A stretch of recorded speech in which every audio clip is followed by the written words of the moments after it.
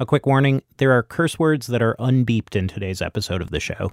If you prefer a beeped version, you can find that at our website, thisamericanlife.org. From WBEZ Chicago, it's This American Life. I'm Tobin Lowe, sitting in for Ira Glass. There's a story in my family that I love.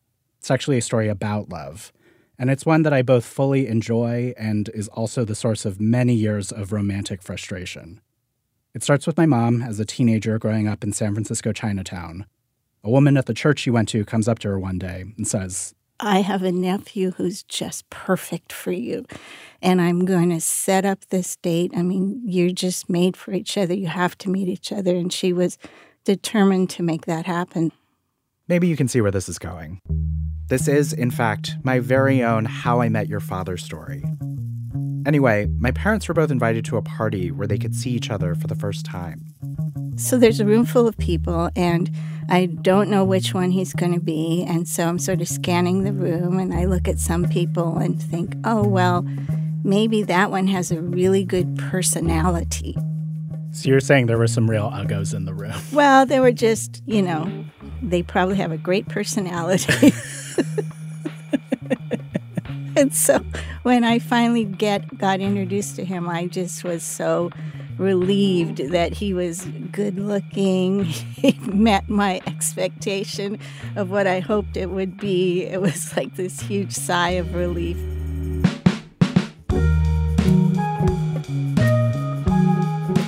My dad was 19 at the time, my mom 18. Their first date was at a French restaurant.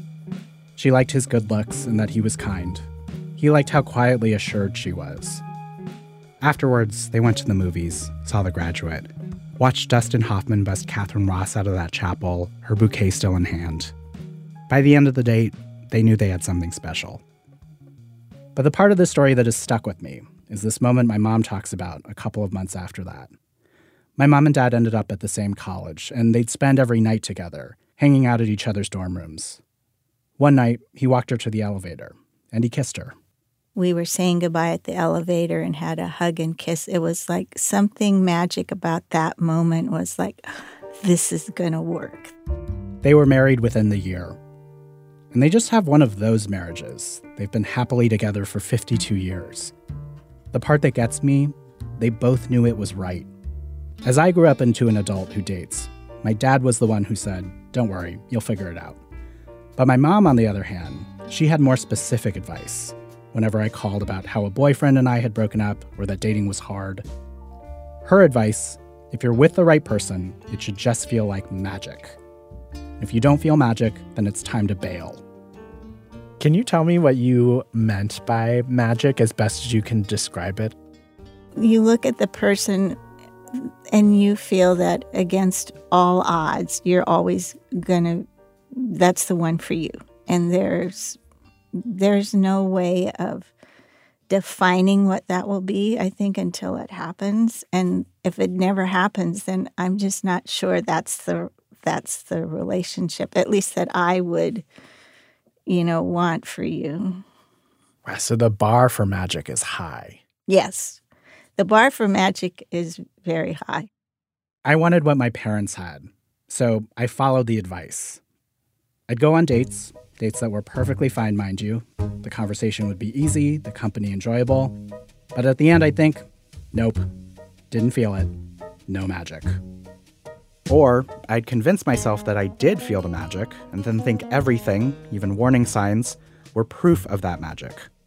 Case in point, for my 25th birthday, an ex-boyfriend of mine gave me a card. Inside was a couple of buy 10, get 1 free coupons he'd filled up from his work lunches.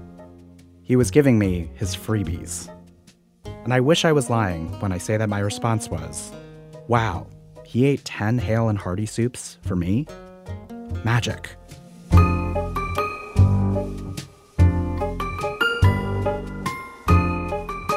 This is how most of my dating life as a 20-something went. But if my mom was on one shoulder, telling me to look for magic, on the other shoulder was Elizabeth, one of my best friends. When it came to dating, she adopted a very different attitude. Her thought was, you have to be practical. It's not about searching for a big feeling. It's more about data collection. Elizabeth was sometimes going out on 3 first dates a week from OkCupid.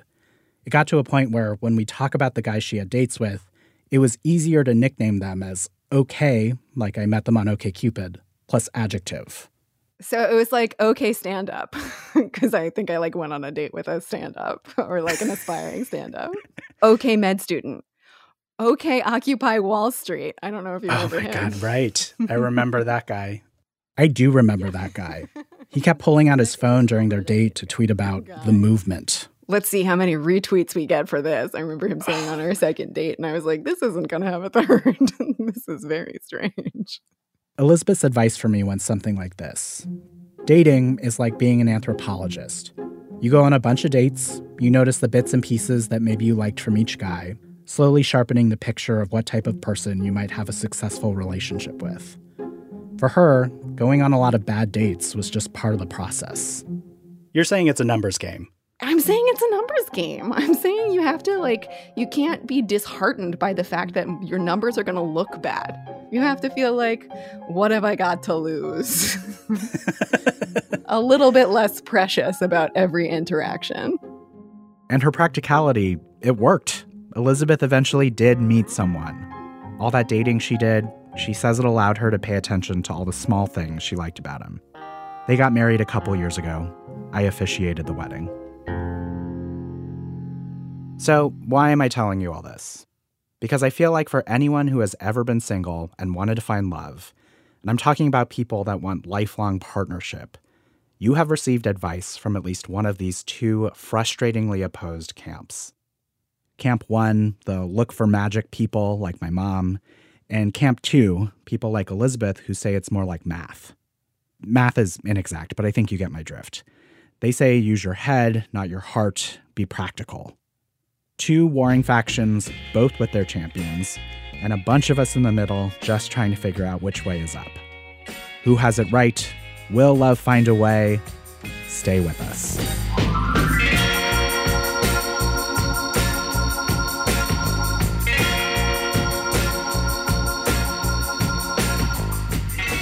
Act 1, 10 things I require about you. So we're going to start off the show today with someone who is very much in the math camp and who finds herself challenged by someone who could not disagree more. The math person, her name is Zarna Garg. Her story starts when she was in her 20s. She was single, living in Cleveland, and the fact that she was single totally bothered her. This was in the late 90s, by the way. You know, those years were the peak years of the TV show Friends. Do you remember that show? Of course. That show was the scariest show to me. Wait, why? Because no one was ever getting married. They were dating, they were not dating, they were dating, they were on a break, they were off the break, then they were dating other people within the same friend group. Like, to somebody like me who came from the world that I came from, that was a horror show. Zarna moved to the U.S. on her own when she was 16, leaving behind her family in India and a likely arranged marriage. She wanted to be independent and to go to college. She got into law school in Cleveland, so she was very much on track. But at the same time, she still had this idea in her head that marriage provided a solidness. It was something she wanted deeply. So she found an online dating site for Indian singles and decided to post an ad for herself. Posting an ad to find a husband, not so unique in the world Zarna's from. But what was unique was the fact that she was posting for herself. The other ads were from aunts or moms trying to arrange matches for their daughters and nieces. Not Zarna. She was taking the reins. And her ad was, to put it lightly, specific. What she wrote was not a singles ad so much as a list of qualifications. It was like a series of bullet points. She remembers it like this. You have to be very serious. You have to have proof of your seriousness. I want to see what you do. I even would like to see some tax returns and, what job prospects you have. I mean, it was nuts. She also said, you have to be brilliant. That was a big one. Because I figured if I met somebody brilliant, life would be fun, and whatever problems would happen, we would work them out together because he would be brilliant enough to figure that out. So brilliant, like book smart. No, so I was very specific about that. I was like, I need to see proof of your brilliance. I need to see where you went to college or whatever you're doing with your life. And also I was like, you must have a good mother because I don't have a mother and this is my one chance to fix that. She also figured they should have accurate data about her. She said, I'm a student, I'm short, only 5 feet tall. I'm not the skinniest person. I do think that my ad, as obnoxious as it was, had an element of honesty to it.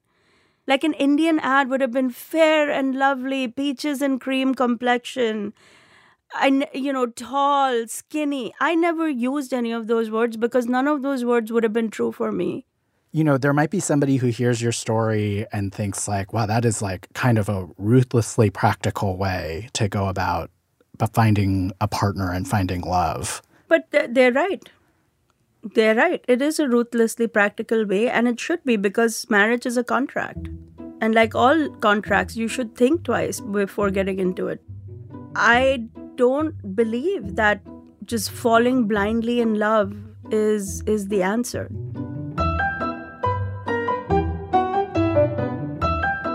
Apparently, there were a lot of people who felt they met the criteria.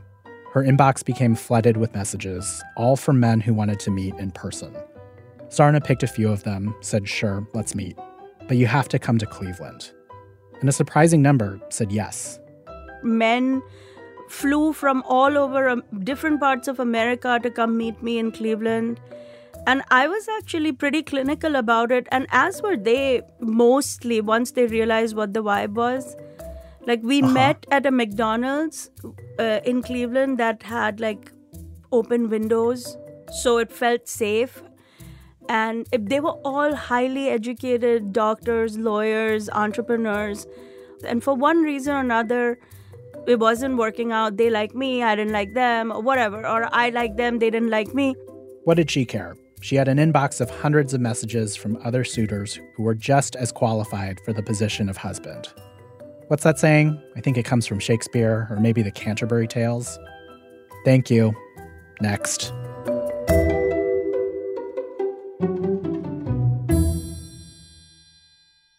It's in the middle of all these messages that she gets a different kind of message. And this person does not offer up his credentials or his tax returns. He simply writes, "This isn't a real ad, is it? Are you a real person?" The message goes on to make fun of her. It feels like a troll. And if this were a movie, the camera would zoom out of Zarna's window at her house in Cleveland. Maybe we would see a crude animation of a globe rotating on its axis, a dotted line moving from the US, going first to Europe, then zeroing in on Switzerland, until the camera would zoom in on an office building in Zurich. Because that's where the message came from. A computer programmer working late one night at his office. His job was fixing a Y2K bug for his company. I know, so 90s. His name was Shalab. He was single, and when he found Zarna's ad while randomly surfing the internet, he thought it was ridiculous. He called over his colleagues and said, "Hey, get a load of this girl." I mean, it was 3 of us that looked at it because I called my friends in and we were just making fun of it. We were like, I don't know who this girl is. What were the elements of it that you were making fun of in the ad? I mean, the seriousness, a girl who is like this much work, like even before she has met someone, can you imagine what she would be like into a serious relationship? It's like start to finish, work, and no fun. Cut back to Cleveland, small house in the suburbs. Zarna types back, "Yeah, I'm real." He replies, What makes you think that you'll find someone? I doubt anybody would take on that amount of seriousness at such a young age because there's almost no fun in your classified. I was like, yeah. And I'm actually on a mission to do something. What are you guys doing? She was like, I don't know who's the bigger loser. Someone who's seriously seeking out a life partner like myself, or someone who is just sitting in a random room programming and surfing young women on the internet. He's like, so have you gotten any responses? I was like, as a matter of fact, many responses. You want to see some? And I forwarded him a whole bunch of responses that I had.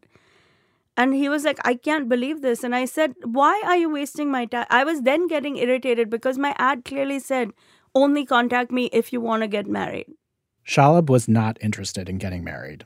His life was filled with travel and friends and skiing. Also, he lived an ocean away. He was not the solution to Zarna's problem.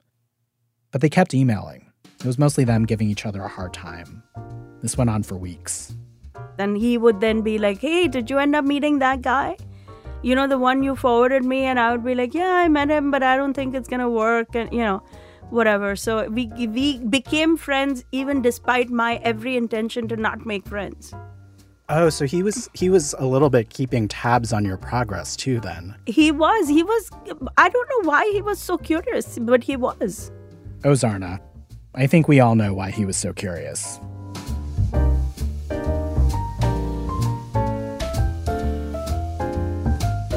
After so much back and forth, Shalab had this feeling. Like at this point, I can't not meet this girl. Well, he said he really wanted to meet me. And I told him that I was moving to New York for my first job. And because I thought I would have a higher likelihood of meeting an Indian guy in New York than in Cleveland. And he was like, I really want to meet you. And I said, okay, you know, I can meet you at the airport. Zarna says, this is when I'm landing in New York from Cleveland. Shalab says he can get a flight that arrives around the same time. Zarna says, okay, but I'm only willing to say a quick hi at the airport. She did not want to waste time on friend dates. Because, as I said, I was mission driven. I had, like, the minute I reached New York, I had, like, 2 o'clock I was meeting this guy, 4 o'clock I was meeting that guy. So, like, there wasn't going to be a lot of time. And why was I meeting this guy from Switzerland anyway? Because there was no real interest there in that way. And he said, fine, I'll come to New York and we'll meet at the airport. It's fine. He said, I just need to see that you're real. They found each other at the airport. Zarna remembers thinking he was cute, but also he immediately annoyed her. He informed me at the airport that he had nowhere to go while in America. So now I'm like, now you're stuck with me? Like, I don't have a place to take you. I barely had a tiny apartment for myself. And he's like, but I don't know, I'm here with my toothbrush and my passport. I have nowhere to go. Zarna says, fine, you can stay with me. She had made arrangements to stay at her cousin's apartment. He could crash. And then, in the cab on the way there, something about the anticipation of meeting face to face and then finally seeing each other, something happened. When we met, from that point on, all the way to the apartment, we couldn't keep our hands off of each other. It was really passionate. They kissed. There was a spark. But they also both agreed there was nowhere for a relationship to go. Zarna was not going to let him get in the way. She kept her scheduled dates for that day. There were 2 of them. She dropped Shalab off at the apartment and said, stay here, do not move. I have a husband to go meet. And just like her routine in Cleveland, she arranged for them to meet in public places. First in the lobby of the building she was staying at, then onto a coffee shop. What she had not planned on was that Shalab would not stay at home like he promised. Instead, he crashed both of her dates, would just conveniently show up in the lobby or at the coffee shop. He would just be like, hi, I'm Shalab. With no explanation. That made it even more suspicious. Oh, he introduced himself to your dates? Yeah. And my dates were like, is this your brother? I'm like, no. You know, because it was hard to explain to them what exactly was the relationship. So I would be like, no, he's just a friend, he's visiting. But, you know, clearly it looked odd. Was your intent, you think, to throw off the date a little bit? A little bit to throw off the date, but, you know, remember I was early 20s. Even though I had not much to show for it, I was fairly arrogant myself because, at least in my mind, I was from the top colleges in India. I was doing a job in Zurich, making good money. So I was certainly not insecure, if anything, on the other side of it, in terms of being more arrogant. I see. But there was an energy of like, let me see who this guy is. Yeah, let me see who this guy is and what is so special about a doctor guy.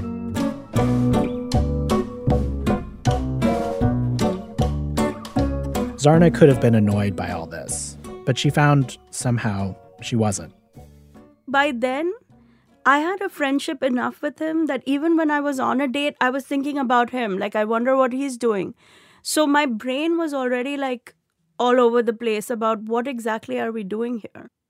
Zarna ended up spending a couple of days with Shalab.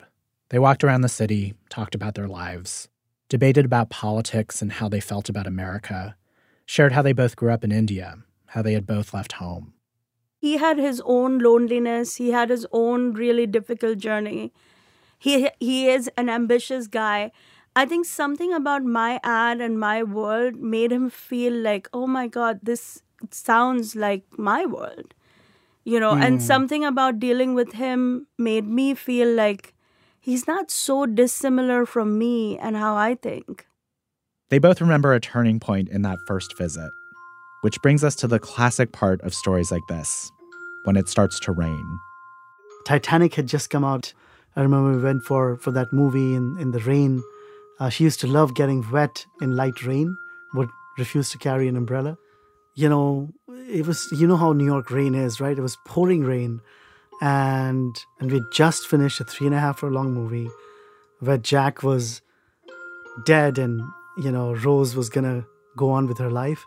And I'm like, that was probably the moment. And I'm thinking to myself, that is how fickle life can be. And do I really want to not have this woman in my life? Probably that would be the one moment when I, thought that this might be the woman for me.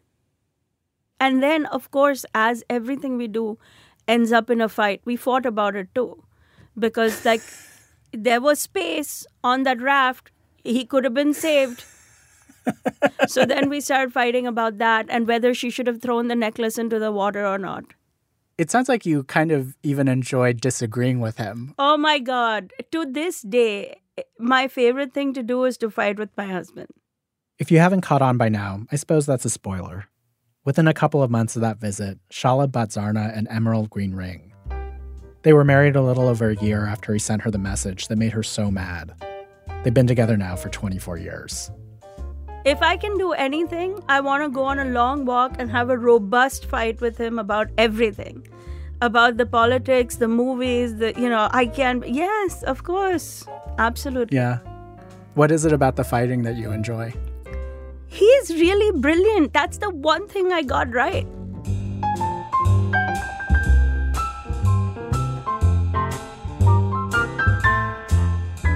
Zarna admits that, yes, some magic snuck into her life, but she sees this whole story largely as a victory for math. She wrote down exactly what she wanted, and she got it. Shalab actually does match a bunch of the things on the list. For example, he has a good mother, and Zarna really loves her. Shalab, though, sees the story totally differently. He thinks the fact that they met through this bizarre set of circumstances, it's an argument for magic. Which is funny. I'm used to couples disagreeing about why they broke up, who said what and who's to blame, but I've never known a couple who disagrees about the thing that brought them together. And this disagreement over math versus magic, practicality versus romance, it's continued into everything about their lives. Zarna still considers herself the pragmatic one in the family, Shalab more of the dreamer. And now that they're parents, it means they're giving their kids competing advice. He will tell my kids, oh, you should go fall in love. No, don't fall in love. This is what has caused all the problems in the world, everybody falling in love. So, yes, he is the romantic and it's I can't stop it and I have to work around it with my kids and remind them that their dad is wrong. Entirely wrong. And our life is proof that I'm right. Well, and I could also say our life is proof that my romanticism has provided me with a very great career, a great family, good health, kids that are healthy. So what's so wrong with that? I mean, you see why he's a problem? What's wrong with that is actually my deep thinking and planning is what made all of that happen. It's not your romantic thinking. Am I right, Tobin? I mean... I don't think he can take sides like that. I'm scared to take sides here. If Ira was here, he would agree with me.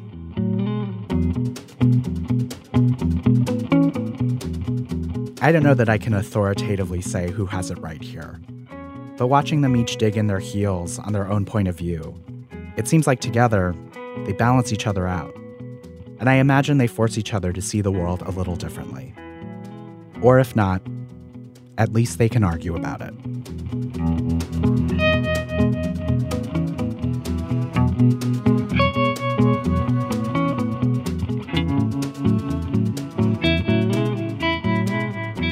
Coming up, a case for magic from the luckiest and maybe most unrelatable among us, those people who fell in love at first sight. That's in a minute from Chicago Public Radio when our program continues. It's This American Life. I'm Tobin Lowe. Today's show, Math or Magic. Stories of people finding love by trusting some mystical force in the universe or just being practical about it. And as we were putting together this show, every time we talked about this theme, it riled up the staff. People had a lot of big feelings about it. Turns out lots of people here were trying to figure out this very thing in their own lives. Which brings us to Act 2, Crazy Stupid Love. So when you're talking about the magic camp of people, there's a group that emerges as maybe the most magic of magic. I'm talking about people who say that from the moment they saw their partner, they just knew for sure that this was their person. One of our producers here, Aviva de Kornfeld, is skeptical about these claims and also a little envious. Here's Aviva. I put out a call to see how many people out there had really felt this thing I assumed was reserved for rom-coms. And let me tell you, there are a lot of you. I got over 700 responses. It seems like all day, every day, people are out there running into their soulmate. In airports, on buses, at bars. One person met their partner on the side of the road after they'd gotten a flat tire. Another couple met at band practice. This one woman I talked to met her husband in the middle of the woods. She accidentally wrote his phone number down wrong, and they still ended up together. Liz met her person in her friend Ingrid's kitchen. She was 17 at the time, and they were hanging out, chatting, when Ingrid's brother came downstairs with a guy Liz had never seen before. I turned around and he looked at me and I looked at him and we just went, oh my God. Like both of us simultaneously just looked at each other and boom, that's it, I've met the one. What? Yeah. And there was just this awkward, awesome silence. Liz's mom was there when this all happened, talking to Ingrid's mom. And my mum turned to Ingrid's mum and just said, oh my God, did you feel that? And Kate, their mother, went, oh my God, yes, that's electricity right there. And we just knew from that moment on we're the ones for each other. How did you know that? I don't know, it was just this feeling. They started dating 2 weeks later. We're still together today and it's, 30-something years later. Oh my gosh. I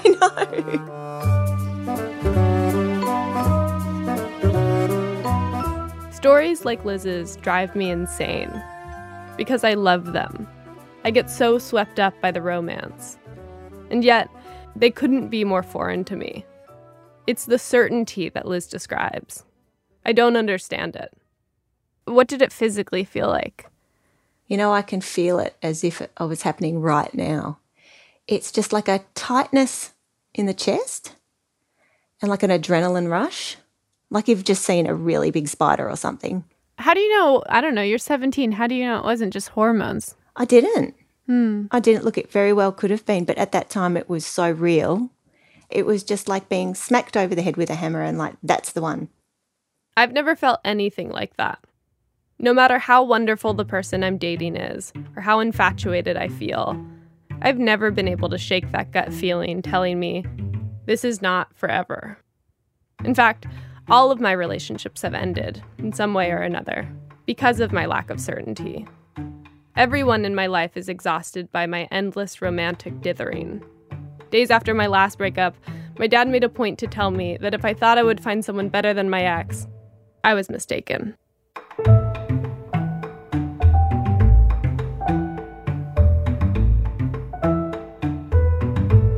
These people who get that lightning strike moment with the big boom and flash of recognition, they really feel like God's favorites, the lucky ones, somehow insulated from all the doubt plaguing the rest of us.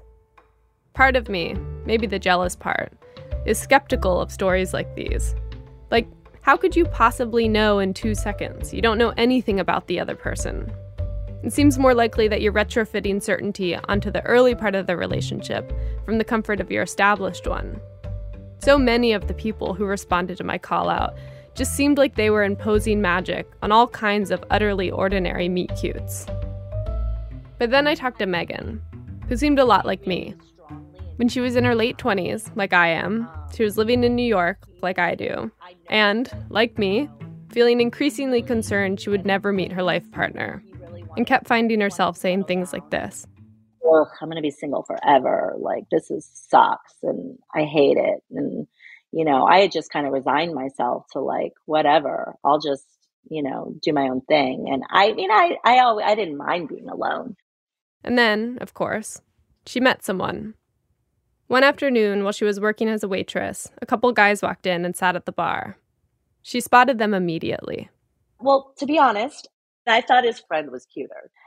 But the moment that we started talking to each other, there was no doubt. So I wouldn't say it was love at first sight necessarily, but it was definitely love at first, like, conversation. Mm-hmm. Like the minute he opened his mouth and the minute that we started like kind of bantering back and forth, I just knew that I was going to marry him. I just knew it. And I almost started to panic because, you don't know if the other person feels the same way. This guy, Jeff, did feel the same way. By the end of her shift, Megan was certain Jeff was her person. But she already had plans to go on a date with someone else that night. So she went out, and at the end of the night, I took him back to my house and I slept with him because I knew that was the last person that I was going to sleep with before I married Jeff. What? Really? I did. I was like, I'm going to fuck this guy. I know I'm never going to like fuck anybody else again because I'm going to marry that other guy that I just met. You're like, this is my last oat to sow. This is my last oat to sow. This is my last one night stand that I'm ever going to have, and I'm going to go for it. Megan got a call from Jeff the next morning while she was still lying in bed with her oat. He asked her out, and a few days later, they went on their first date at a rodeo. And that night when we were at the rodeo, he leaned over and was like, I love you. And I was like, yeah, I know, I love you too. You're saying it sort of like matter of fact, like obviously we love each other. Is that what it felt like? Yeah, it was like, yeah, no shit. Like, duh, I mean, it was truly obvious from the end of the first day that we met. That is so crazy to me. Oh, yeah, 100%. Had you ever felt that certainty before? Never. Never? Never, ever. No, never. Megan sounds so certain, which makes me wonder if perhaps some people are just wired for certainty, and I'm not one of them. Hearing these stories feels like window shopping for love at a store that's closed. I can see all these beautiful things, can imagine what it might be like to wear them, or how life might be different if I owned them, but can't actually try anything on.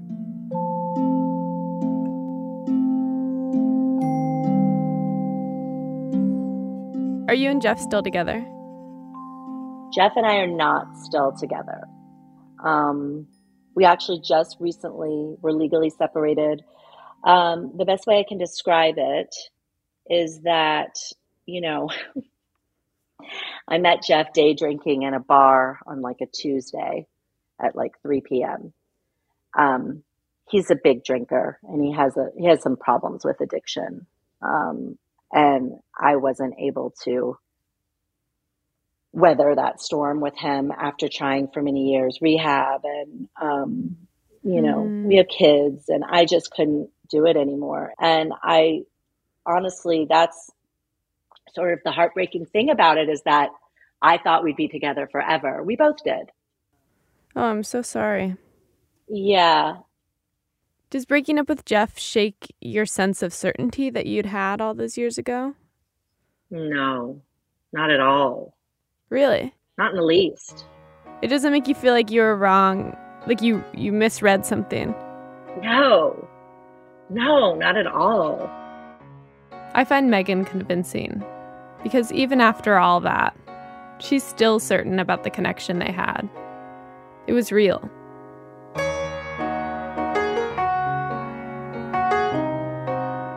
I'd been thinking of certainty as a kind of guarantee. If you had it, everything else would fall into place. But there is no guarantee. I get that certainty doesn't always hit you over the head like a hammer. It can take time. But however you get there, it still seems worth trying to find. Because how lovely to get a break, however brief, from wondering, is this right? I'd like to feel that.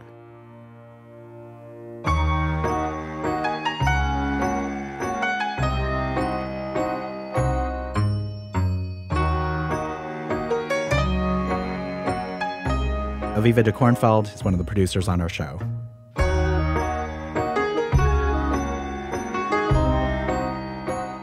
Act 3, he's all that. So I want to introduce you to someone, a kid named Cal. And there's a couple of things Cal really wants you to know about him. I'm 11 years old. I live in New York City. I live with my parents and my cat. I love cats. I have a lot of follow-up questions. Okay, first of all, what is your cat's name? Spider. He has a white spot on his chest. Actually, one on his chest and one near his butt. The things I want you to know about Cal. He's charmingly straightforward, both serious and unserious. And also, I also hear that you have your first boyfriend, is that right? Yes. First love. I think if you're looking for a champion of magic, this is the primordial ooze that magic crawls out of. There's no feeling like that first time you like someone and they like you back. It can feel like a little miracle. Now, Cal's only 11, so having a boyfriend really just means hanging out at school, texting a bunch. They first met at their school's Gender Sexuality Alliance Club. He was really nice. He helped me settle in, and I really liked him. I began to have feelings for him. Around Thanksgiving, I texted him and told him I liked him. The next day, he texted back and told me he knew it and that he liked me too. He then asked if I wanted to be his boyfriend. I said, hell yes. What do you like about him? He's hilarious. He comes up with the best jokes and the best ideas, and he makes me laugh. I should also mention they're coworkers. We're also on the school's paper together. Cal's boyfriend, he's his editor. I didn't have the heart to tell him that this was maybe not healthy. But, it seemed to be working out for them. He's my editor in the Just for Fun column. I make a series of comics about Spider called Spider Cat Comics. The first one came out in the first paper 2 weeks ago, and I think it was pretty good. Given that he's your editor, does that mean that he gives you critiques or notes on the things that you make? He does. And what kinds of notes does he give you back on your comics? He likes them. He says they're pretty creative and cool. That's very supportive. It is. I'm really glad I have him.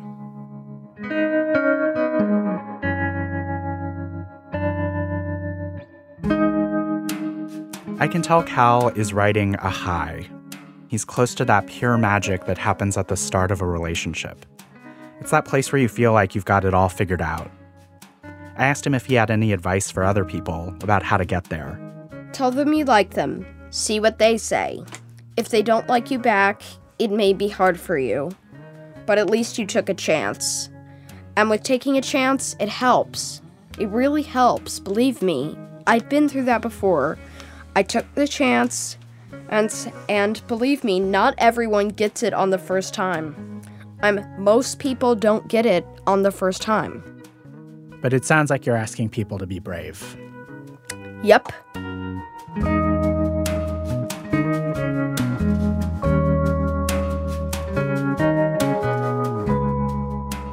I originally wanted to talk to Cal because he was experiencing love for the first time. But then, a couple of weeks after we talked, I got word that something had changed. Cal's boyfriend broke up with him. He just said flat out over text, "I'm breaking up with you." And I said, "What? Why?" And he explained he wasn't really feeling it with me and that wasn't going to work out. And then he stopped texting me, and then I yelled at him. Just to clarify, he called him a son of a bitch.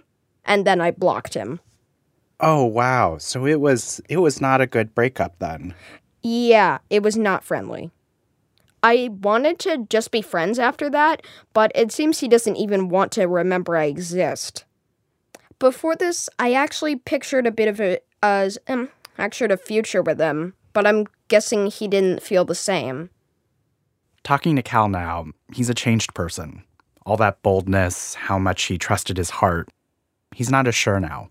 Your heart can lead you to someone who you supposedly like, who's funny and cute, but they're not always the best person for you. I don't know what to do. I don't want to I don't want to be plunged into darkness and shut down forever. Why does the world have to be like this? I wish I had the answer, Cal. I don't know why it has to be this way, but I also know it won't be like this forever.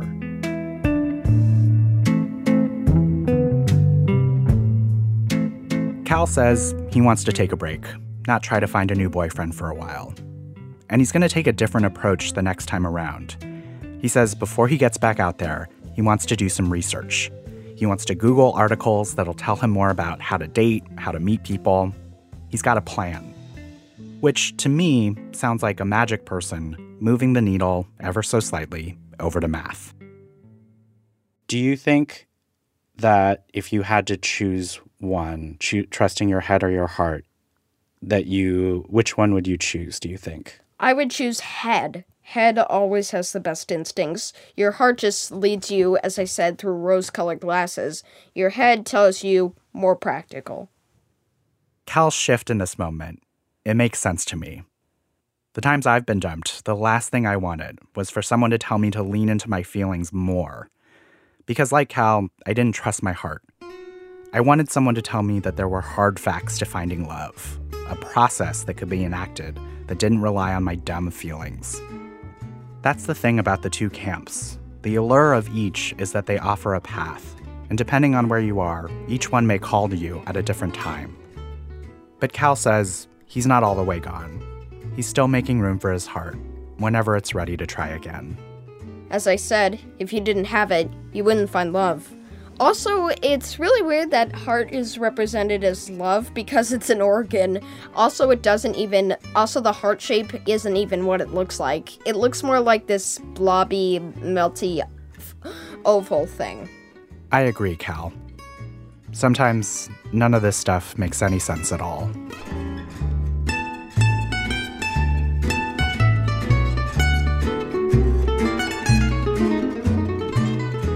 Act 4, How to Leave a Guy in 10 Days. So far, we've talked a lot about how there can be magic at the beginning of a relationship. But there's another place that magic can pop up. And it's a place you might never think to look for it. Our next story is about someone who's come to believe that you can find magic, no, true joy, in a breakup. Here's producer Diane Wu to explain. I was once in a 10-year relationship where the question of, is this what I really want, started to creep in around year 4. And so for 6 years, this was the big, unmagical, and uncalculatable question of my life. When do you stay? And when do you go? Eventually, I ended it. And since then, I've been extra wary of being in the wrong relationship again. And maybe as a way to stay sharp, alert, I like hearing about how other people deal with this kind of decision. I think what people sometimes the writer Marie Phillips has a very specific approach to this question. Think about it like you're at the movies. I have never regretted walking out of a movie. I have many times regretted not walking out of a movie. Not finishing things is one of the great joys of life. Huh. I've never walked out of a film, so I don't know the feeling. You've never walked out of a film? No, I feel like I signed up for this, and maybe something good will happen still.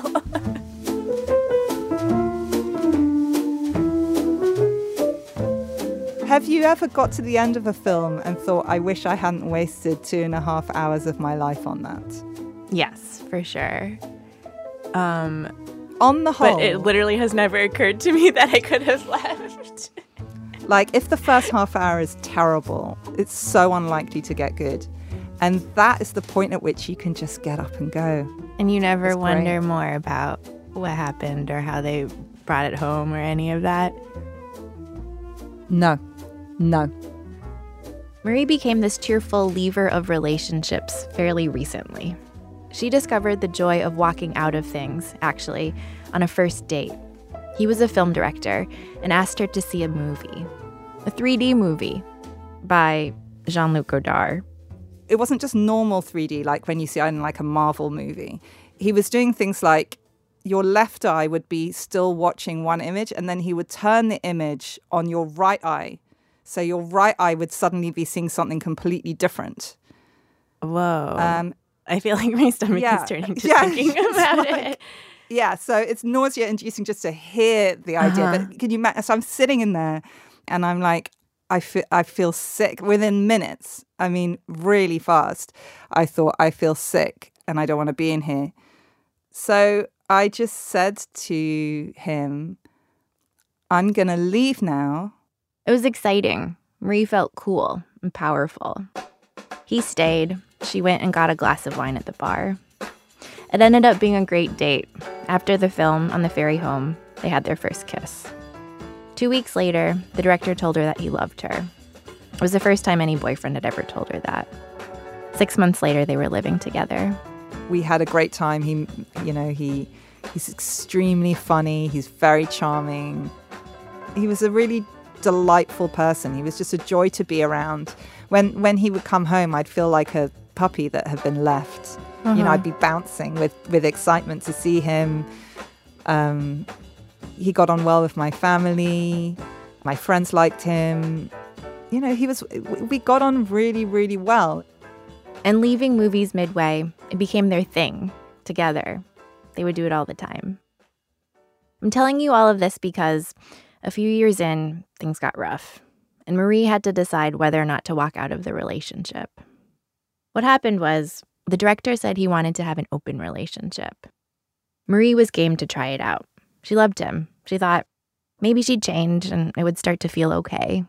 Or maybe he'd change. But nobody changed. She lived for a year in indecision, going back and forth, trying to make it work. I've been there. I don't recommend it. My indecision looked like finding myself reading the same advice column over and over, recognizing the advice was for me, but never following it. I could never tell if it was me or the situation that needed to change. In Marie's case, all that back and forth ended in one moment when it all became clear to her. She realized she didn't like the movie anymore, and that it wasn't going to pick up in the second half. It was during a conversation in their apartment. And I remember at the time feeling this extremely physical need to be as far away from him as I could possibly get. Mm-hmm. In that moment, I felt the opposite of love. Because in a way, love for me is the feeling that I want to be close. Mm-hmm.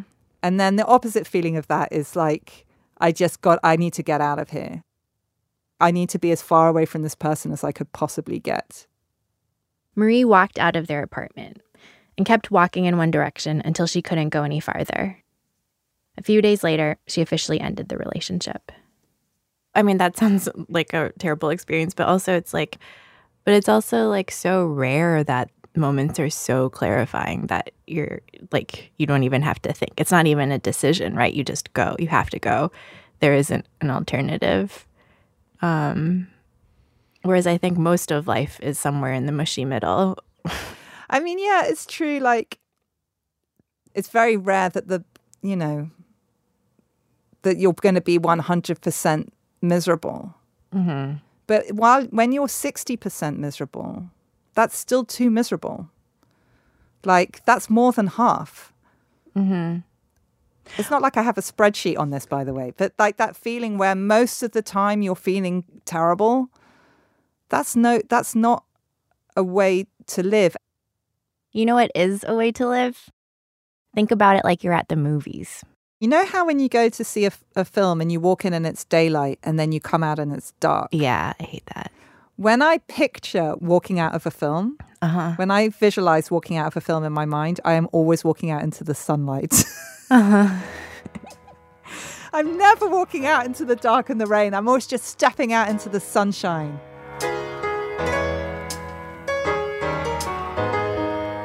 When I see unhappy couples, I'm just like, oh my God, like you're both keeping someone else from the joy of being someone who could love you is on their own right now. Right. If you broke up, someone that loves you could be with you, and someone who loves your husband or your wife could be with them. And just think how much happier all of you would be. And instead there's some poor single person on Hinge, like desperately looking through the profiles who'd be perfect for you, and you're not on Hinge because you're too busy fighting with your wife. Mm-hmm. Yeah, so, I mean, God, I'm like, everybody break up. Happy Valentine's Day, America.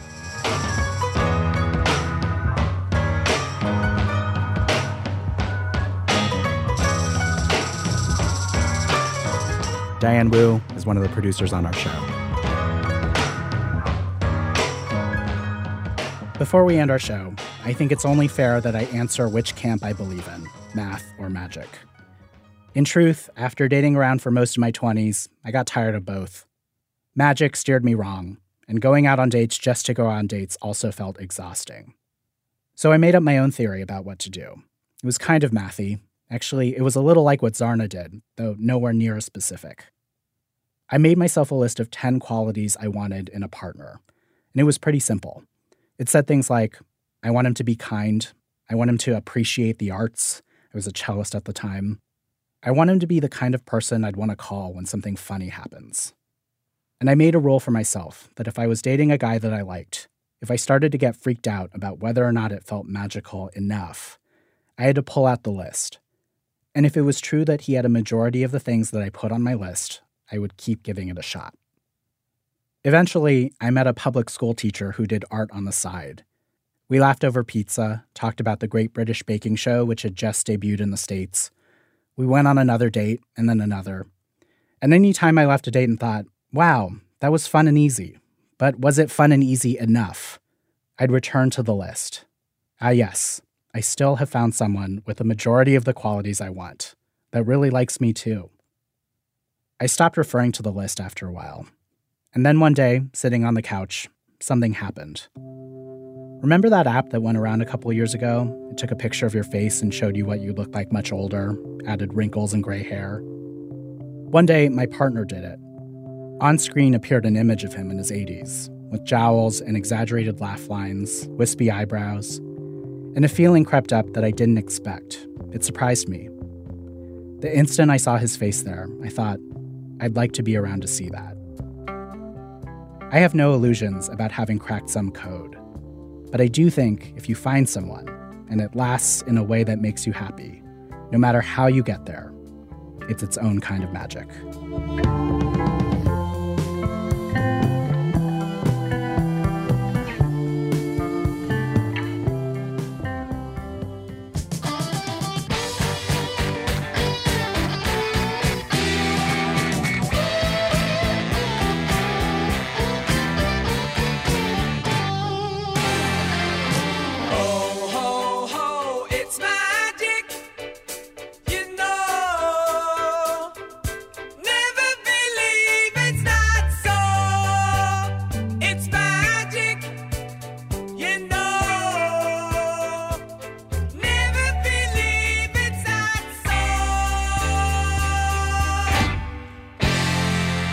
Today's show was produced by Aviva de Kornfeld. People who put together today's show include Alma Baker, Chris Benderev, Thea Benin, Zoe Chase, Sean Cole, Emmanuel Dochi, Valerie Kipnis, Seth Lind, Catherine Raimondo, Allah Mustafa, Stowe Nelson, Nadia Raymond, Ryan Rummery, Francis Swanson, Christopher Swatala, Lily Sullivan, Nancy Updike, Matt Tierney, and Julie Whitaker. Our managing editor is Sarah Abdurrahman. Our senior editor is David Kastenbaum. Our executive editor is Emmanuel Berry. Special thanks to Ovi Aragon, Bert Harvey, and the Utah County Passport and Marriage License Office, Alex Fulton, Dave Rizzo, Kim Adams, Marcy Schneider, Sarah Davis, Sabrina Hyman, Sarah King, Emily Ogle, Sarah Collins, Francesca Street, Cheryl Hiltzig, Jacob Ritter, and Lori Gottlieb. Our website, thisamericanlife.org, where you can stream our archive of over 750 episodes for absolutely free. Also, there's all kinds of other stuff, lists of favorite shows, videos, tons of other things there. Again, thisamericanlife.org. This American Life is delivered to public radio stations by PRX, the Public Radio Exchange. Thanks to my boss, Ira Glass. Why is he out this week? Well, the other day when he and Tori Malatia were working their side job, they were like, wait, do you cut the red wire or the white wire? Like both of us simultaneously just looked at each other and boom. I'm Tobin Lowe. Join us next week for more stories from This American Life.